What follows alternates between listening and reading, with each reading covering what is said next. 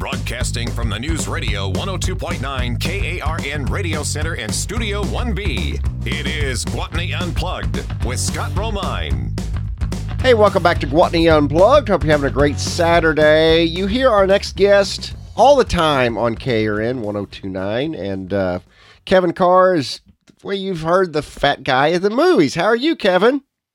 I'm doing great. How are you doing today? I'm good. We only get to hear you like 5 minutes on Fridays or whatever it is that I always hear you, but I'm hoping that the listeners can learn a little bit more of your background and how all of that came to be. Where did you grow up exactly? Well, I grew up in Columbus, Ohio, right in the center of the state. Still live there. I went to school in Bowling Green, but I didn't go very far. So I'm pretty much an Ohio boy. Honestly enough, I got a degree in teaching secondary education, but I never did. I ended up taking a very different career path out of college and settled onto the movie reviews. What is the first movie you remember seeing in a theater? That is so impressionable. It is. It's really tough to remember exactly what it was because I know my parents took me to a bunch of like kids movies, cartoons, and that sort of thing. I think probably the one I remember the strongest that has the biggest memory is Star Wars. I was 5 when that came out. And then, of course, defined my childhood in the 1970s. Oh. But I know I'd been taken to, Disney movies, Dumbo reissue or Pinocchio or something like that. In fact, there's a famous story in my family that my father was in the bathroom with me, and it was The Exorcist was playing, and some guy had come in the bathroom and passed out and knocked over a trash can. And he thought I had knocked it over because I was like 2 at the time. They weren't taking me to see The Exorcist. We had gone and seen something like a Disney movie or whatever. But yeah, that's one way I can date around when that came out. We were about the same age when we saw Star Wars. I remember seeing the 76 King Kong in the theater. And still just love that to this day. To me, like when you talk about seeing Star Wars, these Disney things, so much of loving movies is tied to the memories of the people we love that maybe aren't around anymore. Oh, sure. Oh, absolutely. It's about your childhood. It's what you did with your family when your biggest concern was, are you going to get to the movie theater on Saturday? And even back in the 70s, there's very different than it is now where you get streaming and even before VHS. Back in the 70s, if you wanted to see something, you kind of had to go to the theater to see it, or wait for it to show up on TV and you'd watch it across a room on a 14-inch television that's black and white with commercials on it versus going to see it in, sort of like these retro screenings or when they bring movies back around, or like Star Wars, which they re-released every year after it opened. A lot of people don't remember that when a movie made it on the TV, it had a special cut. I know Superman had a longer cut. It was like a Sunday night and a Monday night. King Kong 76 has a TV cut. They don't do that anymore. They have that. I guess that's more reserved for like DVDs and Blu-rays. I mean, stuff like the Lord of the Rings movies have the extended cuts, and those come out on Blu-ray. And that's usually the director's cut type things come out a lot, especially if there's a director who tends to run long with his prints and they want to, cut it down to under 2.5 hours or something. So those things still exist, but they don't. It's not for the TV. But yeah, like the King Kong, but they made a big deal out of that. And yeah. I think that 76 King Kong, they just had a re-release on Blu-ray, and that movie, the Blu-ray actually has both versions of the film presented in that way because it was such a big deal and such an it was an event for TV to watch. I think it was about milking and getting more commercials inside of a movie to play it over 2 nights.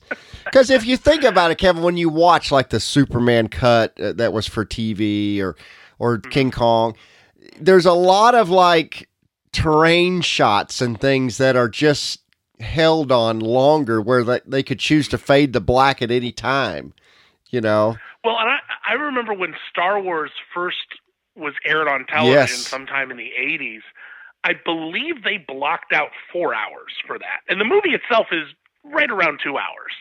So they had 2 hours of commercials and interviews and extra content.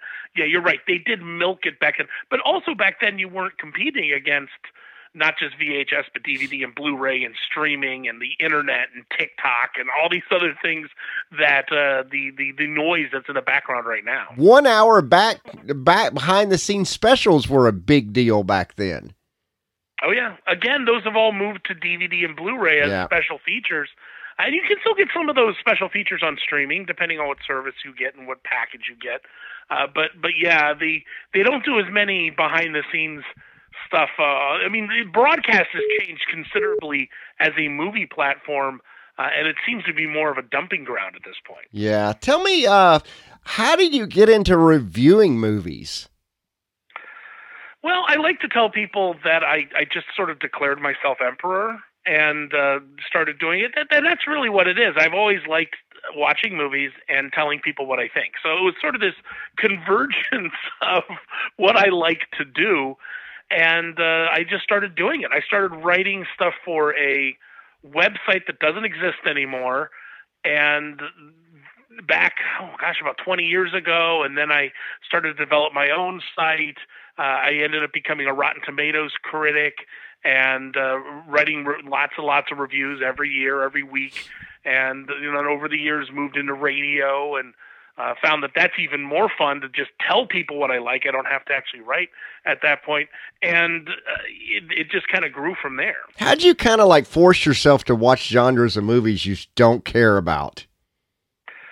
Well, that can be a challenge sometimes because everybody gravitates towards what they want. Nobody goes to see a movie and be like, I hate romantic comedies, but I guess I'll go check this out in the theaters. Yeah. What I just found that you treat it like a job, and it's important to do that because it resets your barometer. If you're not somebody who likes, to take an example of one that is very polarizing, romantic comedies, I tend to like them myself, but I know there's a lot of people who don't. But you got to go to those because then you can see enough of them and be like, okay, there's some that are better than others, and there's a range and there's a formula, sure. But if you're forcing yourself to watch movies you wouldn't necessarily gravitate towards, it will allow you to then say, well, this movie in a genre I particularly like wasn't my favorite, but it's still better than this. And then you tend to rank things differently. They don't have enough shootouts and car chases. I mean, that's what I've noticed. Those around there. Kevin, let me ask you about something, because today, Hollywood doesn't like to take a risk. All movies are kind of formulaic. You've seen it all before. And so there's not a lot of originality because they want a bankable script. So you don't get these classic movies. I mean, can you think of movies that would never be greenlit today that are just considered, primo?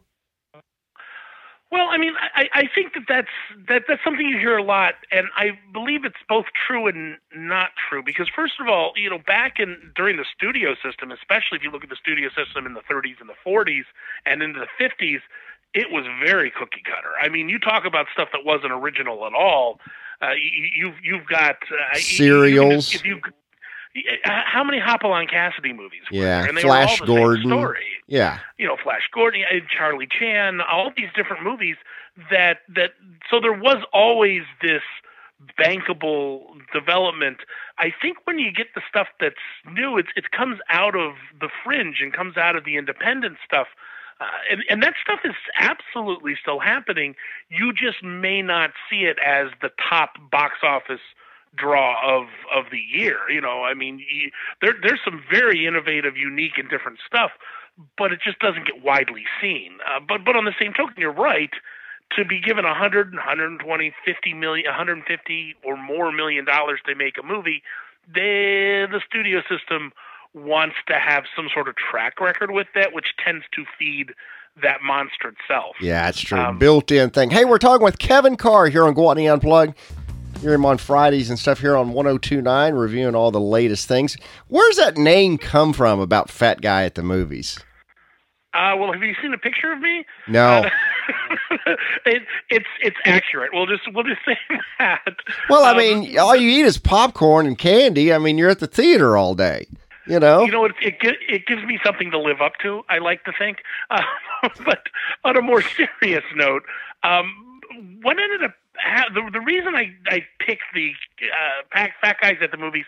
I've always loved the name At the Movies, with Roger Ebert. Oh, of course. Siskel, yes. Going back to, which was actually, they started sneak previews on PBS, but then they moved to a syndicated model where they can charge advertising. And I was like, At the Movies, but you can't just rip that completely off. And I have to say, the original co-host of Fat Guys at the Movies was a guy named Neil Miller, who runs a website called Film School Rejects.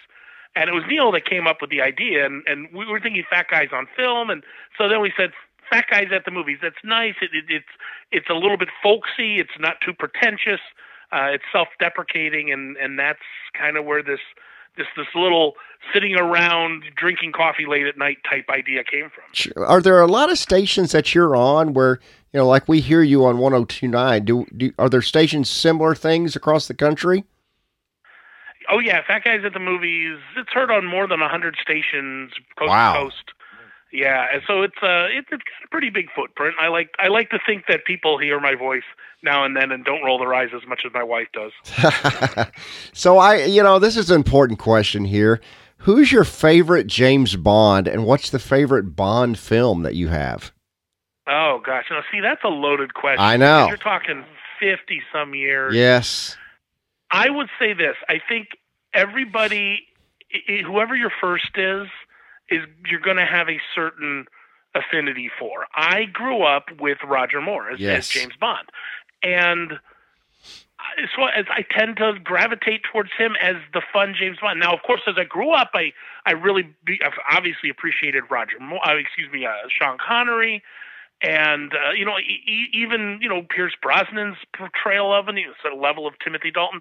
So everyone I kind of liked, with the exception of George Lazenby, because he was lousy.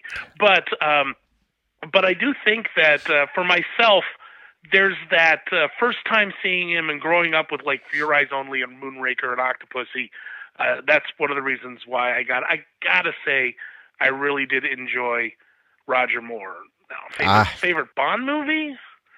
That's tough because the Daniel Craig movies changed it so much. Yeah. I'd say like pre-Daniel Craig, I'd probably be looking at For Your Eyes Only, maybe as one of my favorites. That's also, really From Russia one. with Love is quite good.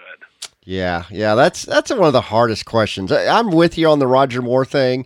Pierce Brosnan, GoldenEye was phenomenal, and it seemed like everything he did after that was just forgettable. I don't know. It gets a little goofy with Pierce, but then again, that's okay. I mean, that was the Austin Power era. Yeah. Kevin, are there movies that they're bad, but you really love them anyway? Absolutely. Yeah, that's part of movie watching. Isn't just watching for quality. It's sort of like I like a really nice steak and a really well cooked, premier meal. But I also like a good Big Mac now and then. And there's nothing wrong, and there's nothing good about a Big Mac. But sometimes it just tastes really, really good. And so when I want to relax, when I want to kind of garbage out on the weekend, and I've been watching significant movies all week, I'll plop down and watch some crappy horror movie from the 80s because I love it. I mean, the Halloween 3, Season of the Witch. I love that movie. It's my favorite one. It's one of the most insane movies ever. It makes no sense. Oh. It doesn't even, if you try to track it chronologically, it doesn't make sense at all. Tom Atkins as the star is so out of place.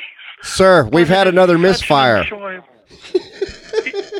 It's just such an enjoyable comfort food movie that I would never try to convince somebody it's a well-made quality film. But boy, is it fun to watch. It's the best Halloween movie. I mean, it is fantastic. It's my favorite. And one of the unique things in that film is there is footage of the actual Don Post manufacturing place where they're making the mask that are seen in the film, and they're actually making the mask that kids were buying at Spencer's Gifts. Wow, I didn't realize that was actually the Yes, production line of it. that actually is footage. Yeah. There's also a cameo of Fluffy, the crate creature from Creepshow, in the background in the scenes where they're doing before they go to final processing. Yeah, the movie is. I'm glad you brought that up. I love that movie. Commando is my favorite film, but I know, it's a little goofy and a little over the top. But to me, it was G.I. Joe brought to life, and it's silly as it can be, but that's okay. What's some franchises? What's that? I was going to say Commando's a great movie. It's a lot of fun, and it's peak Schwarzenegger that people forget he did. Everyone picks Predator and Terminator, but that was peak Schwarzenegger. It is. That to me, that's my favorite Arnold movie. I know technically others are better. That one is the most. It's just a thrill ride, start to finish. Oh yeah. What are some franchises you think should have maybe stopped a long time ago? And it comes to my Terminator and Indiana Jones. Was those been better left alone years back? Well, I think the Terminator probably should have puttered out a little bit early. It got so convoluted, and they did soft reboots and hard reboots. I really like the third one myself, actually, even though that's lesser approved by people. But I think that's about it. Everything kind of post the third one really just started to circle the drain. I'm not as annoyed with the Crystal Skull for the Indiana Jones movies because I felt that it encapsulated the 50s just as much as the others encapsulated the 30s and 40s. I do kind of roll my eyes at an 80-year-old Indiana Jones. It's at a certain point they either needed to cut off the series or reboot it in some way. The Transformers movies, I don't know if they should have stopped making them, but they certainly should have taken it away from Michael Bay. Oh, that little 5-minute sliver in the middle of Bumblebee where they're G1 Transformers, that should have been all the movies. Well, the Bumblebee's, in my opinion, the best made of the Transformers movies, partly because it's not done by Michael Bay, and not to say nothing against Michael Bay, because it's everything against Michael Bay. He's a convoluted, confusing filmmaker. Yes. That is his stuff is bombastic and stupid, and I find it very hard to watch. I was on the set of the first one, and I'm in the background of one of the first movie, and I can tell you, in person, he's an extreme jerk. I mean, he treats his crew just horribly. I don't know, but and a friend of mine drives Bumblebee in all of them, and I talked to him a couple of days ago. He's on the set of the one now. He says it will absolutely be the worst Transformers movie ever made. He's never worked on anything more unorganized. So it's just going farther down the toilet, I guess. Let me ask: Were you in the scene with the big explosions and the too much of CGI going on? I was in the scene. I was there for when they shot remember the Bumblebee on two wheels in the tunnel. Which is downtown Los Angeles, and then the scene where the parents are being interviewed at the end, like in between the credits, while the credits are rolling. I was there for both of those things. So, it was kind of interesting. Kevin, tell us when all you are on the air here on 102.9. Well, you can hear me occasionally on Friday mornings, but I am putting the whole show on KARN every Saturday at 7 a.m. until 8 a.m. So if you want to catch up on what I have to say about the latest movies and some new releases on DVD and Blu-ray, you can check that out Saturdays at 7 a.m., or you can listen to the archives at fatguysatthemovies.com. Let me ask you about this. Why did DC seem to struggle so much with their superhero movies compared to Marvel right out of the gate seemed to know what to do? Well, I think the biggest reason is there was no big picture behind the DC movies, which makes no sense when you look at it because DC Warner Brothers owns everything. Warner Media owns all of DC, whereas Marvel was split up among multiple different franchise or studios when it started, but DC kept giving different properties to different directors, and they just kind of ran it and wanted to do their own thing with it, which is why you have things like in Man of Steel, Superman getting his powers from the atmosphere, not the red, yellow sun, and all that kind of nonsense, Whereas when Marvel Studios, which was part of Marvel, they got Kevin Feige in charge, and he's like, we're going to do this, and we're going to plan ahead, and we're going to have a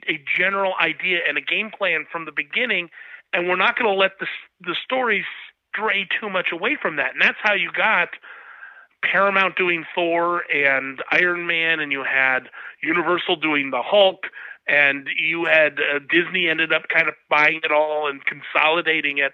But because you had a general idea of where it was all going to go, and you were planning to connect all the movies from the beginning, that's why it worked so much better. Whereas DC was already knee-deep into the Batman franchise with Christopher Nolan, and then they handed it over to Zack Snyder for Man of Steel, and he was very polarizing. And then they basically gave him the reins to everything.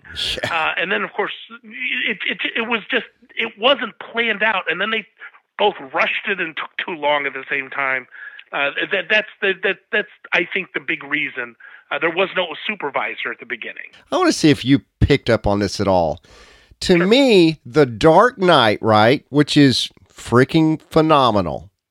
Mm-hmm. Have you ever noticed that if you look at the pattern, Skyfall is a remake of The Dark Knight?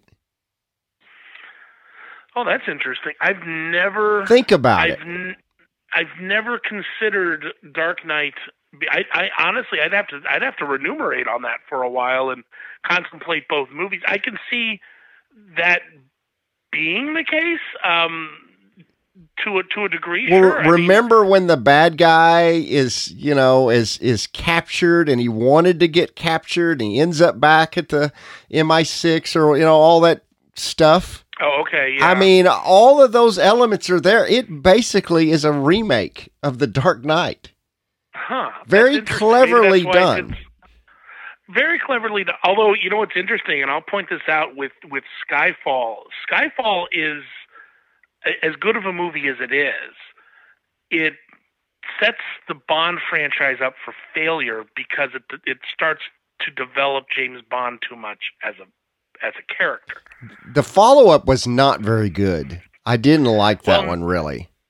And that's why the reality is James Bond he's a sociopath. He kills for a living and goes home and sleeps like a baby. He's a womanizer and a drunk. Sure. These are things that are not great things to be, but they make a nice little spy character. But if you develop him too much, you ruin the character, or you start to recognize his fatal flaws. Whereas as an archetype, he works better kind of just sailing through the movie. We're talking with Kevin Carr, Fat Guys at the Movies. Before we go, I want to know, what do you think are the top 5 best movies? And then I want to know what your favorite movies are. Well, here's the thing. I don't discern the top 5 best movies versus what my favorites are. Because now there's certain ones, like I said, Halloween 3, that I would never say that that's the best movie ever, but I love watching. Oh, it's great.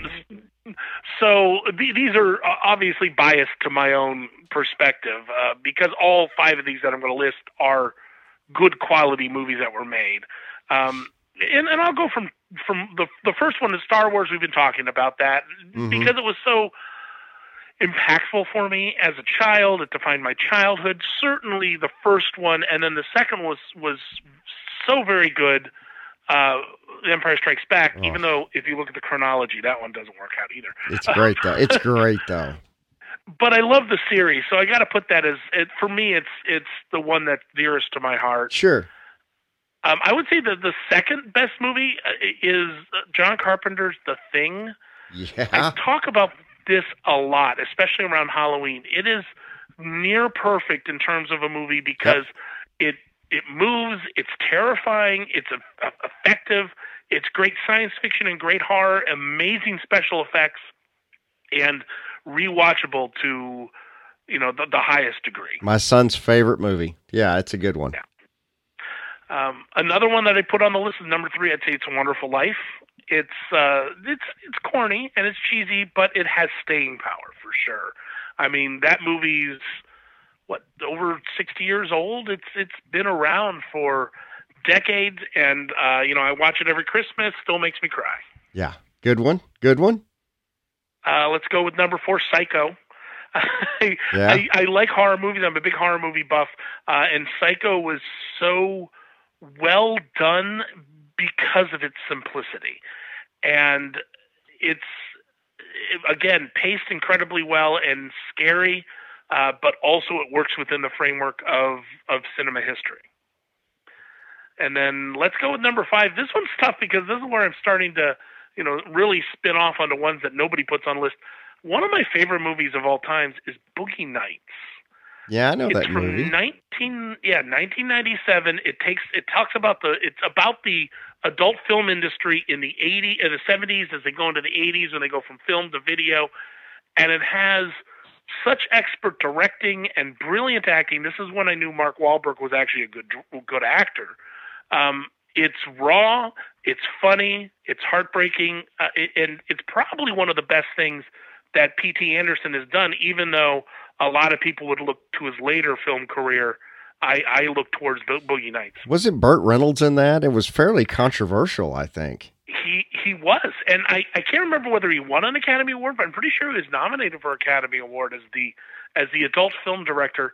And what's terrifying is Boogie Nights came out in 1997, which means it was 19 years from when it starts in the movie, and Boogie Nights is 24 years old now. So it's longer time has passed from when that movie was made than from when that movie was made and when it takes place. So I like your list. I'm thinking though, you got to work in Jaws somehow. Jaws is great. I mean Jaws. You got to work in Raiders of the Lost Ark. Raiders of the Lost Ark is also a great movie, yeah. Tombstone. Tombstone's good. I don't know if I'd put it on my list, but it is I think what's so great about Tombstone is it's that classic Western, but shot like a modern contemporary Western with the cinematography and the look to it. But it doesn't get overly morose and heavy. It goes back to the fun Western as well. People need to look out for this Val Kilmer movie that's coming out, I guess, about his life. Yes. Speaking of Val Kilmer, the last one that I would definitely put on the list, and I was a cop for 10 years, and I think this is the strongest cop movie ever made, and that's Heat. This is one thing. There's what's interesting about everybody in any situation. Everybody has blind spots, and there's movies that I've missed over the years. I've actually never seen Heat. Oh my gosh! Partly because it's like a 3-hour movie, and I have to, I'm like, well, I got to block off time. That's your homework, buddy. I mean, I'm telling you, this movie, from a cop point of view, it is extremely accurate and well done. It's not unrealistic.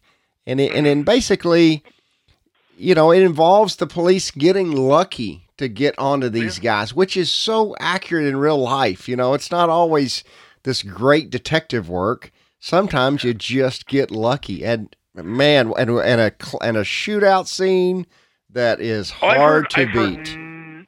I've heard nothing but good things about Heat, and that's one that I will admit is in my blind spot. It's one of those movies because of what came out 98? Is that 95? I believe 95. Okay. So it was before I started doing movie reviews. I had, it was right at the time when I was getting married, and I wasn't going to as many movies as I could, and then I just hadn't caught up on it. So, boy, that sounds familiar. Hey, great to talk to you, Kevin Carr, Fat Guys at the Movies. You can hear him Friday mornings with Toby here on the First News, and then also Saturday mornings at 7 a.m. for a full hour reviewing movies and all the latest. Thank you so much, Kevin. All right, thank you. Thank you so much. Scott Romine for Gwatney Unplugged. See you guys next week. You're listening to Gwatney Unplugged on News Radio 102.9 KARN with Scott Romine. Brought to you by Gwatney Automotive Group.